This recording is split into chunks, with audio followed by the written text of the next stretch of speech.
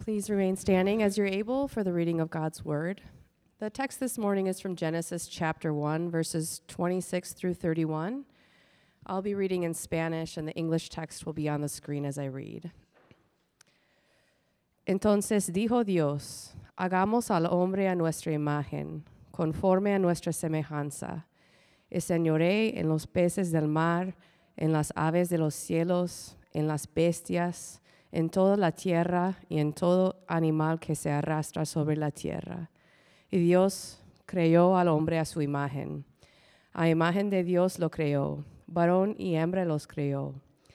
Y los bendijo Dios y les dijo, fructificad y multiplicaos, llenad la tierra y sojuzgadla, y señoread en los peces del mar, en las aves de los cielos, en todas las bestias que se mueven sobre la tierra. Y dijo Dios, he aquí os he dado toda planta que da semilla, que está sobre toda la tierra, y todo árbol en que hay fruto y que da semilla, os serán para comer. Y a toda bestia de la tierra, y a todas las aves de los cielos, y a todo lo que se arrastra sobre la tierra, en que hay vida, toda planta verde les será para comer. Y fue así. Y vio Dios todo lo que había hecho, y he aquí que era bueno en gran manera. Y fue la tarde y la mañana el día sexto. This is God's word. We're starting a sermon series. We're just the third Sunday into it on the book of Genesis. We'll be preaching through the book of Genesis. That will take us all the way to the month of June, taking breaks here and there for Easter and other special Sundays, but that's what we are focusing on right now, is diving in to this Old Testament book of the Bible, the foundational book, the first book of the Bible. And we're still in Genesis 1, and we'll wrap that up today and even start the very beginning of Genesis 2. So before we get started, let's go ahead and pray together. Let's pray.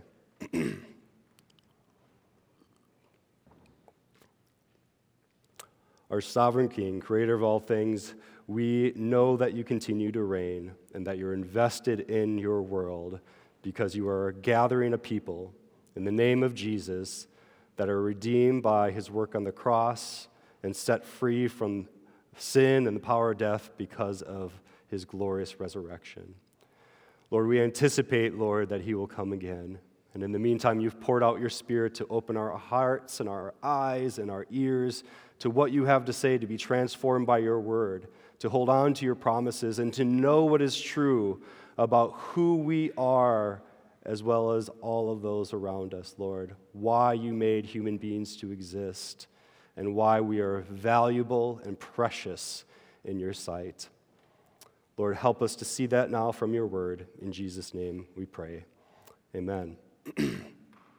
Saw a sign recently in the gym at one of my kids' basketball games that read this. It was just a sign that was on the side. It said, all people are people. That's what the sign said.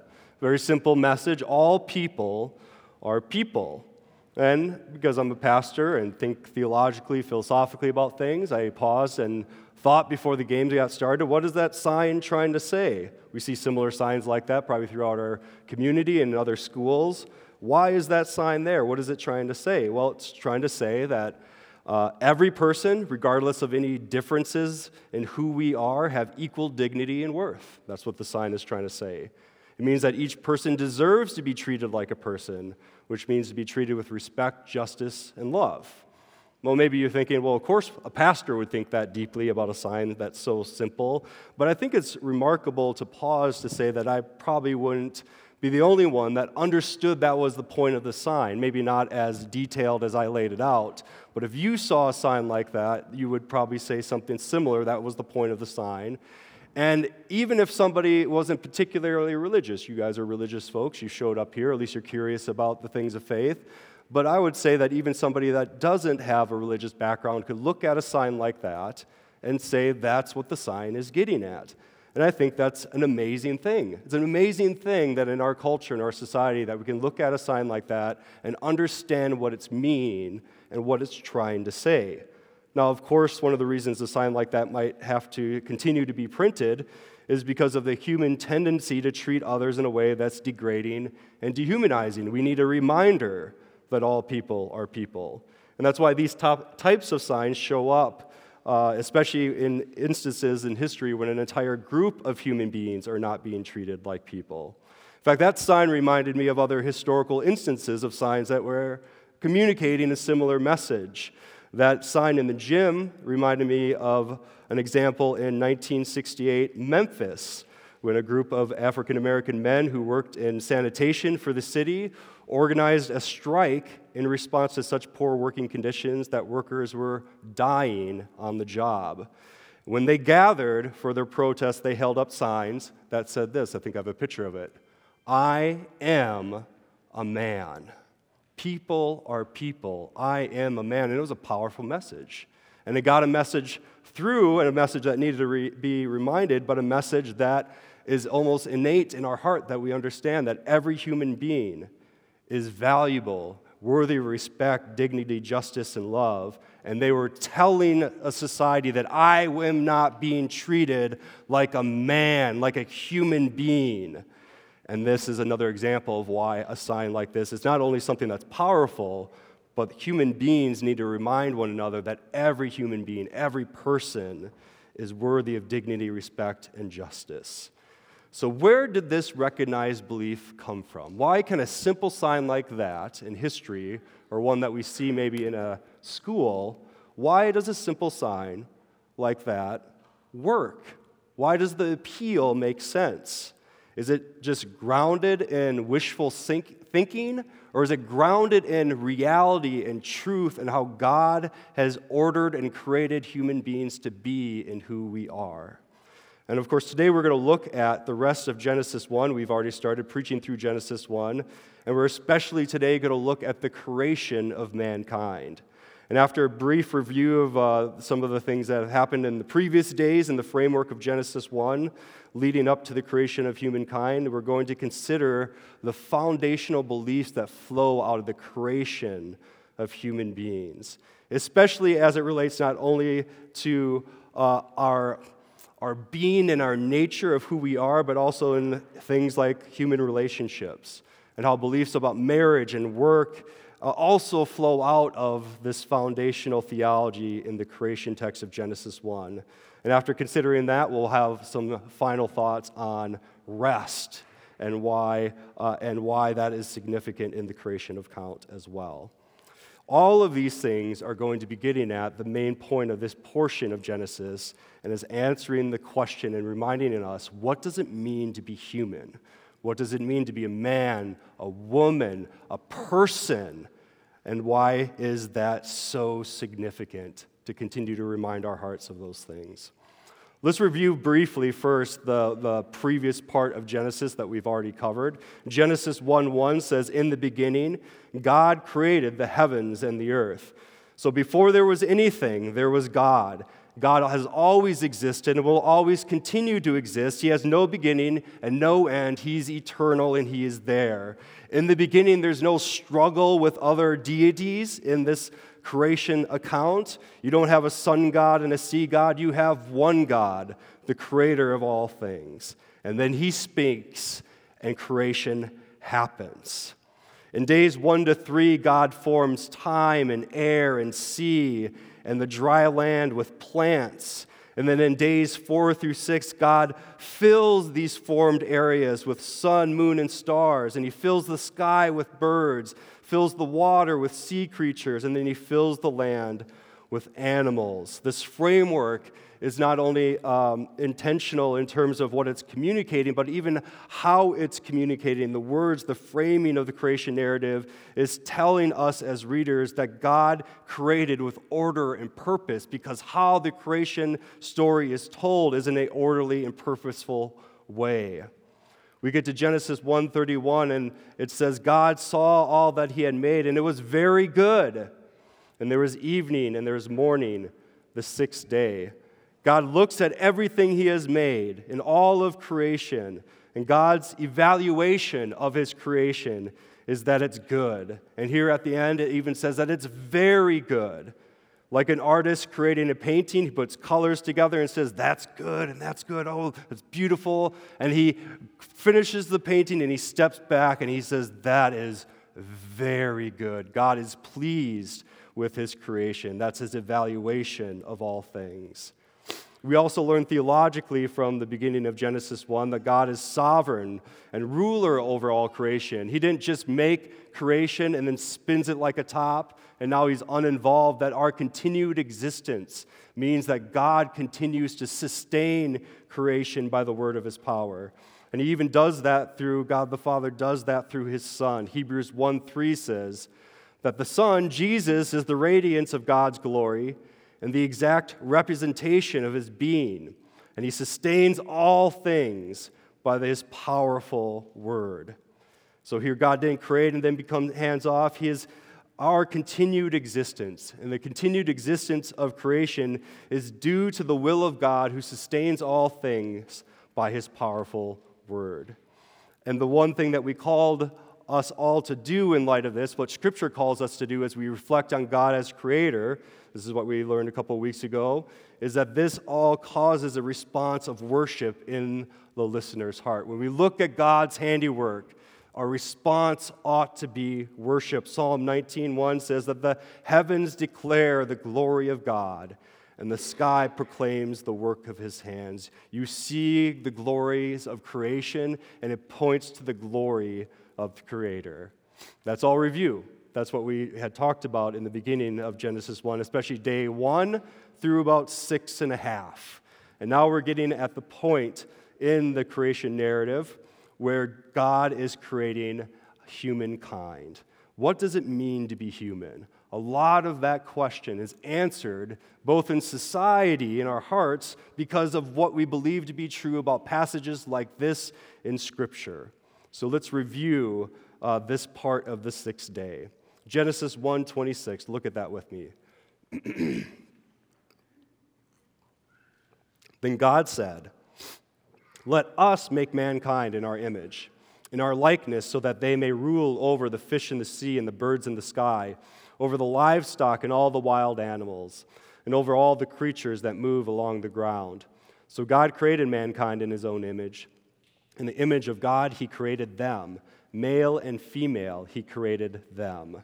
It's curious here that God's is talked about in the us and the our pronoun. Let us and our do this task of creating mankind in God's image. And most likely what's happening here is this is an image of God as the king talking to his royal council in his heavenly court. That's what the R is referring to, is not only God, but all heavenly beings, as he's contemplating like a king in his royal court what he's going to do next. And Christians understandably also read this passage as revealing the complexity of God's nature in the very beginning, that this is God as Trinity. God, who is Father, Son, and Spirit, created mankind in his image. Male and female, he created them. Now, in the original context of some of the original listeners of this in the ancient Near East, they had different beliefs than what would be obvious to us nowadays. They would have read out an account like this if they didn't grow up in this community of faith, believing that other things, not all human beings, but other things bared the image of gods. Statues, representations of the gods, that could be an image of God. And sometimes even that culture and different cultures would have believed that maybe a king, a queen, a significant, powerful person would be somebody that you could say is in the image of God. But what's so radical about the Scriptures and the Old Testament, how it opens, is that it doesn't say that there's just a person or a group of people made in the image of God. What does it say in this passage? Every human being, every male, every female, every tongue, tribe, nation bears God's image. There's not a special class of people in the Scriptures that have God's image where everybody else doesn't have it. Every single person, without exception, has God's image. We believe that, but there are cultures where this would have been utterly shocking to say, and some of the cultures around the original readers would have understood that to be. In this theology, you were all kings and queens, because the King of Kings has made us all in his image. Foundationally, our worth is from God, and it's given to every single human being. You are not an accidental occurrence from random events, But you are made by God to bear his image, and nothing can take that image away from you or any other person. Even in later parts of the scriptures, and we'll get to this in Genesis 9, for example, when sin enters the world, the image of God remains and is affirmed in the Old Testament. You are created in God's image, and since God gives this to every person without exception, then nothing in all of creation can take that from another human being. It's important to recognize and remember this reality because there's a human tendency to forget or demean it in certain groups of people. But here it declares it so clearly and without exception. Every human being bears the image of God. But what exactly does that mean to be made in the image of God? One of the keys from the passage is the word likeness. That's a clue. In some sense, we're created to mirror God, is what that word is getting at. You are also declaring the glory of God by your existence. You're bearing God's image, and that means that we are like him. We're sacred. We're set apart for his purposes and for his glory. We are related to him in some sense, even though we are beneath him and unlike him as created beings and not as the creator. In all of creation, human beings bear certain unique characteristics associated with being made in the image of God. We are, for example, rational beings who think and reason and pursue truth. We're moral beings who have the ability to discern right from wrong. We're social beings who are able to communicate, artistic beings who are able to create and appreciate beauty. We're relational beings who flourish in community, and we're also spiritual beings who are able to pursue God and worship him with body, soul, with all of who we are. That's what it means to be made in the image of God. It's who you are. It's essential to your being. It's something that can never be taken away, and every single human being has it. This reminds me of an exercise of an author named, I've mentioned him numerous times, but author Andy Crouch talks about this thing that he does when he travels. He goes to airports, and he just looks around at the mass of people at airports. And airports is a great place to do this because it's just people from everywhere traveling, from sometimes all over the world, right? And he just looks around at airport and has this exercise of looking at somebody intentionally and then saying, image of God, and moving to the next person in the airport and saying, image of God. And it's an exercise that he does to continue to remind himself of this theological truth that this diverse group of humanity all are unified in the same characteristics of bearing the image of God. And I think this is an exercise that's good not to only do at airports, but anywhere. Ride the green line and look around and say, image of God, image of God, image of God, with everyone that you see. Go into a coffee house. Go to the Christmas market in downtown near Union Station and look around and do that. If you're a snotty urban dweller, go to a small town bar, look around, and say, image of God, image of God, image of God. Don't worry, if I was preaching this in a rural church, I would have said the reverse to get them to come into our city to go ahead and do that with us as well. I know many of you are going to be visiting extended family members that maybe you don't get along with so well.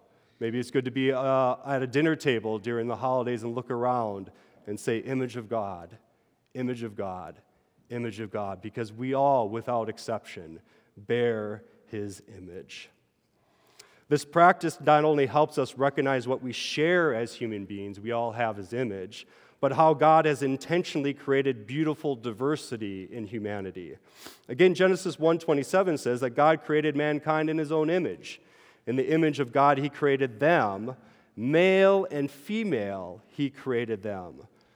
Human beings are one, but diverse. And here the diversity is described initially as male and female. All of creation declares that we are unified, yet different. This is something that comes up throughout Scripture if you see it. God is one God, but he's diverse in persons, Father, Son, and Holy Spirit. The Bible has one divine author, yet many voices, one redemptive story, yet a diverse genre to tell the story of Scripture. A church body is one, with many unique parts and gifts, and from people from every tongue, tribe, and nation make up the one people of God. And here we have one humanity that is male and female, one humanity that is every tongue, tribe, and nation. We share in his image and unite in his purposes, but each of us is unique. And then when we come together as communities and societies, we create diverse and different cultures, and that too is a part of the doctrine of creation. We share in his image, but we are also utterly unique and beautifully diverse, and that comes from this doctrine as well. Another part of this theology that flows out of male and female, it also means that God makes human beings for relationships. If you go on to Genesis 2:18, it reminds us that it's not good for human beings to be alone. It's an affirmation that we're made for community, we're made for fellowship, love, and service. God didn't create a single male without any ability to enjoy relationships with other human beings. We have an ability to have friendships and colleagues and neighbors. We are made for community and not made in isolation. I think if one thing that we all taught collectively together or learned collectively as a society together in the pandemic is that it is not good for us to be alone for an extended period of time. We need community, and human beings are made for relationships. Genesis 1:28 goes on to say that God blessed them, male and female, and said to them, "Be fruitful and increase in number, fill the earth and subdue it, rule over the fish in the sea and the birds in the sky and over every living creature that moves on the ground." Some foundational things come from this verse as well, and one of the foundational things that come from this verse is what Christians believe about marriage. God created humanity in his image as male and female with the ability to be fruitful and to multiply. And so in this specific sense, it's not good for man to be alone, so there is a wedding in the beginning, especially we'll get to that in Genesis 2. In the beginning, there is love, a union between male and female, man and woman, who become husband and wife and then father and mother to any children their union of love produces. This shouldn't surprise us that marriage is a way to display God's image. Remember unity and diversity, as I already given you that framework. There's one humanity in male and female, and one flesh union, and this one flesh union who is husband and wife, and one family who is also father, mother, and children. And we see that here at the very beginning. We also see implications for humanity and work. Look at Genesis 28-29. God blessed them and said to them, "Be fruitful and increase in number. Fill the earth and subdue it. Rule over the fish in the sea and the birds in the sky and over every living creature that moves on the ground." Then God said, "I give you every seed-bearing plant on the face of the whole earth, and every tree that has fruit with seed in it. They will be yours for food, and to all the beasts of the earth, and all the birds in the sky, and all the creatures that move along the ground, everything that has the breath of life in it. I will give every green plant for food." And it was so. Here that word bless comes up. This is a big reason I picked this book of the Bible after a sermon series on the theme of blessedness, or to be blessed. It's this whole narrative of the whole story and the history of Genesis talks a lot about God's blessing, and here God blesses them. And it's a major theological theme in the book of Genesis. It's one of the reasons, again, that I picked the book. God gives humanity a happy and delightful life. That's why he wants us to exist in this world that he has made. He has given us purpose and a task. And again, be fruitful and increase in number can be applied specifically to marriage and procreation, but in a broader sense, it also speaks to God's desire to fill the earth as a way for the entire creation to be filled with his image and glory. God's purpose is not for one family to dwell in a single garden, but for humanity to grow in this diverse and global community. And we've all we've heard this command that he says, subdue the earth, rule over every living creature. Some translations say, have dominion. What does that mean? These commands are known as the cultural mandate of Scripture, that God created out of nothing, but then he organized, orders, and brings purpose to creation. And after he does that, he makes humanity in his image, and then he hands the project off to us, as it were. In a sense, now we are co-workers with God to make creation flourish. That is our job. In this sense, creation is a work in progress. God didn't make creation and simply say, keep it the way it is.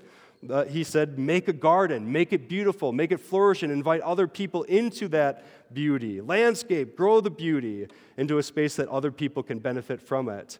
We are to care for not only creation, but also we are joining God in this task of vocation and stewardship. We create, we build, we dream, and we bring creation to flourishing. And once we finish with that task, and we'll get to this a little bit later, we enter into the rest of enjoying God's work through us. Genesis 1:31 says that God, after all he did all this, saw all that he had made, and it was very good. And there was evening and there was morning, the sixth day. God looked at everything that he made and said, very good. No mistakes. This is what I want. I didn't mess up. I want them to be here. I want them to exist. I want this world to be this way. Very good. And this is a good thing to pause and to ponder in your hearts, brothers and sisters. Because one thing, if you're like me, when you create things, it doesn't always go very good. We make mistakes. One of the things that I was reminded of about this is just in preaching sermons, for example. One of the work of creation that I get to do is to take a blank piece of paper and generate it with a sermon that didn't exist more than a week ago, and to make something, to create something that's new. But unlike God, often when I create something, I also make mistakes. One of the things that I did last Sunday that I preach, and my wife is always good about talking about the mistakes that I make because I want to grow as a preacher. But I talked about Snicker salad the last time. This is a glorious salad that I talked about that was at Thanksgiving potluck, but mistakenly said that it was made from grapes and Snickers and whipped cream instead of apples. And I messed up my creation, man. I had this great creative work of a sermon, and it wasn't very good. I mean, it was overall okay. But I had this mistake in it, right? And this is the thing I was thinking about. Like, when we create something, we have this common experience that, we create something and we made a mistake. It's not perfect. We can't impute that framework to how God works, and especially in the very beginning when God created all things. It's important to always note, as you think about your own existence and your own worth, that God stepped back and said, very good, no mistakes, just as I want him or her to be. You deserve to be here because God wants you to be here, and he made mankind in his image and said, very good, didn't make a mistake. This is exactly what I wanted to happen. God doesn't make mistakes with us. And we have purpose for our existence of being here. Now, after the sixth day comes the seventh day. And this is what Genesis 2:1-3 says about the seventh day. Thus the heavens and the earth were completed in all their vast array. By the seventh day, God had finished the work he had been doing. So on the seventh day, he rested from all his work. Then God blessed the seventh day and made it holy, because on it he rested from all the work of creating that he had done. This day is very unique compared to the other 6 days. There's some unique things going on, like God doesn't create anything on this day. Creation is completed. There's no mention of morning and evening. It's the only day that is blessed. Human beings are blessed, but this day now is blessed and set apart. Seventh day, that phrase is repeated 3 times, and there's no pairing with this day with other days, like the other 6 are kind of paired with one another. This one stands apart, and that's what the purpose of how the seventh day is talked about, is that this day is set apart and different and more important than the others in a sense. Because on this day, God rested. When he didn't rest because he's like us as human beings, we get tired and we have limited capacities. That's why we have to rest. But he rested because he's finished. He completed his work. He's done, and now he rested, meaning that he's now going to enjoy all that he has made. And with all that he has made, he also wants to glorify them and show his glory to them as well. It's like God built a home to enjoy with others, and now the project is finished, and now the party comes, and everybody comes in, and they just rest and enjoy one another's company. That is what's happening here at the end of creation, or in a sense, the beginning of it, because now God is dwelling with his people, resting with them, and enjoying all that he has made. All of the Old Testament is modeled after this 6-day plus 7th day of rest type of framework. We work 6 days and we rest.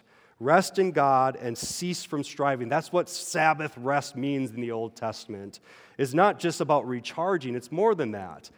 We as human beings, we strive all the time. We work, we get busy, we got just endless thoughts going through our mind, and we have tasks that never, ever seem to go away. There's always homework, there's always job, there's always more to do, more striving to do. And resting as human beings means that it's a day that you say, I'm not going to strive. I'm going to rest. And theologically, that means you're going to rest in God, his satisfaction in you, his purposes for you, and rest in him and knowing him and his glory. That's what rest is. Rest is not just recharging, but rest is a theological category for worship. It's a reminder when human beings rest that what we're ultimately made for is worship. We not only intimidate God by working, which is a good thing, but also by resting, and resting in who he is and his glory, and reminding ourselves of why we exist and the purpose that we're called to glorify and enjoy him. Think about it this way. This is a question I've asked in previous sermons before, but it's worth bearing in mind again. Why did God create anything at all? Why did he even do this? There's 2 reasons why he didn't that we can rule out. One is it's not because he wasn't in control, that he's this out-of-control being and it just kind of accidentally happened. When God does things, he does it according to his will. He intended to create. It wasn't a whoops. This is what God wanted to happen. But 2, it's also because he wasn't lonely. Right? That wasn't the other thing. He wasn't sitting around and was like, man, I'm really lonely. I need people to have community with. Creation didn't happen because God lacked something like love and companionship. He already had it. God is who he is. He's the one God in 3 persons, Father, Son, and Holy Spirit. He had already had full love and full satisfaction of fellowship within himself as Trinity. So why? Why did he even create in the first place? The scriptures would say because God willed it to happen according to his own counsel. You can go to Ephesians 1:11 that says that God works out everything in conformity with the purpose of his will. And so creation happened because God decreed, purposed, and ordained it to happen, and it was happening according to his good pleasure. Since God is who he is, that's why we exist. There's an old theologian, Jonathan Edwards, that wrote this really dense essay called The End for Which God Created the World. Let me break it down for you because it's some heavy lifting. But one of the things he does to illustrate who God is, especially in his act of creation and bringing human beings in fellowship with him, is the only way he could really think about describing this is that God is like a fountain of light. He's a fountain of light, knowledge, beauty, holiness, joy, and happiness. And then as a fountain of light, he chooses to shine forth all those attributes like beams from a sun. That is who he is. That's his nature. He can't help but will himself to shine in his glory and to create. God is love, so he shines forth in love. And God is creator, so he's going to create because God is who he is, and that infinite fountain of life will shine forward. So your existence and the existence of this world is a willful act of God in which he chose to shine forth his glory for us to enjoy forever and ever and ever. This is a gift, brothers and sisters. Do you know that? This whole existence, our life, is a gift of grace. And so, on this day of rest, human beings pause, because we need to, pause from our activities and all our striving to rest in God's grace and love. I want to conclude by going to the Gospel of Mark and briefly remind us of the story in Mark chapter 2, where Jesus' disciples are walking through a grain field with the Lord, and it's on the Sabbath day, the day of rest. And while they're walking through the grain field, they're picking heads of grain as they walk. I sometimes do that, and my kids do that if we go on a walk and trails around there. If there's sticks to pick or vegetation to pick, just pick it as you're going along, and that's what the disciples are doing. And some religious leaders see them doing this, and they get really upset because it's breaking some religious laws and customs about what's permissible to do on a day of rest of the Sabbath. This religious framework meant that you had to work hard, ironically, to rest, to work hard to make the Sabbath holy. They took rest seriously, and picking grain on the Sabbath they considered to be work. So these religious leaders condemned Jesus and his disciples. And Jesus responds in the story by referring to something else that happened in the Old Testament with a great king named David. In this Old Testament story where he takes bread from God's holy house, bread that is only supposed to be for religious leaders to eat. Yet King David takes this bread and feeds some hungry companions of him because they had need of food. And Jesus gives this story about David doing this unlawful act, so-called unlawful act, because he was accomplishing a greater purpose. And then Jesus concludes in Mark 2:27. Then he said to them, "The Sabbath was made for man, not man for the Sabbath. So the Son of Man is Lord even of the Sabbath." So what's the point that Jesus is making here? He's saying that human beings did not create the Sabbath or this day of rest. God made it. And he made rest for us, for humanity. And these man-made laws that these religious leaders, these customs, were starting to get people away from the point of rest. They couldn't see it anymore because it just got all tangled up in legalism and rules. God made rest for us, to be blessed by it, not burdened by it, to be in communion with God. Rest exists for the refreshment in God's glory and to rest in who we are because of him and the knowledge of his love. And we need Christ in the Scriptures to remind us what we are made for. Not everyone knows this in our world. It's the task of the church who know Christ and have been rescued by his love to go and share this good news with those who don't know it. Because human beings struggle with affirming the dignity and worth in other human beings, and even in themselves we strive and we work and we're restless. And the ultimate rest that we are looking for is not a day off, but to rest in who God made us to be, and that is human beings that know and love him and are loved by him with a love that is so radical that it would send his son to the cross to rescue us from our own sin and oppression to death, and to rescue us from those things by the power of his resurrection. And it's Jesus who invites us into the very rest of God, saying in Matthew 11:28, "Come to me, all you who are weary and burdened, and I will give you rest."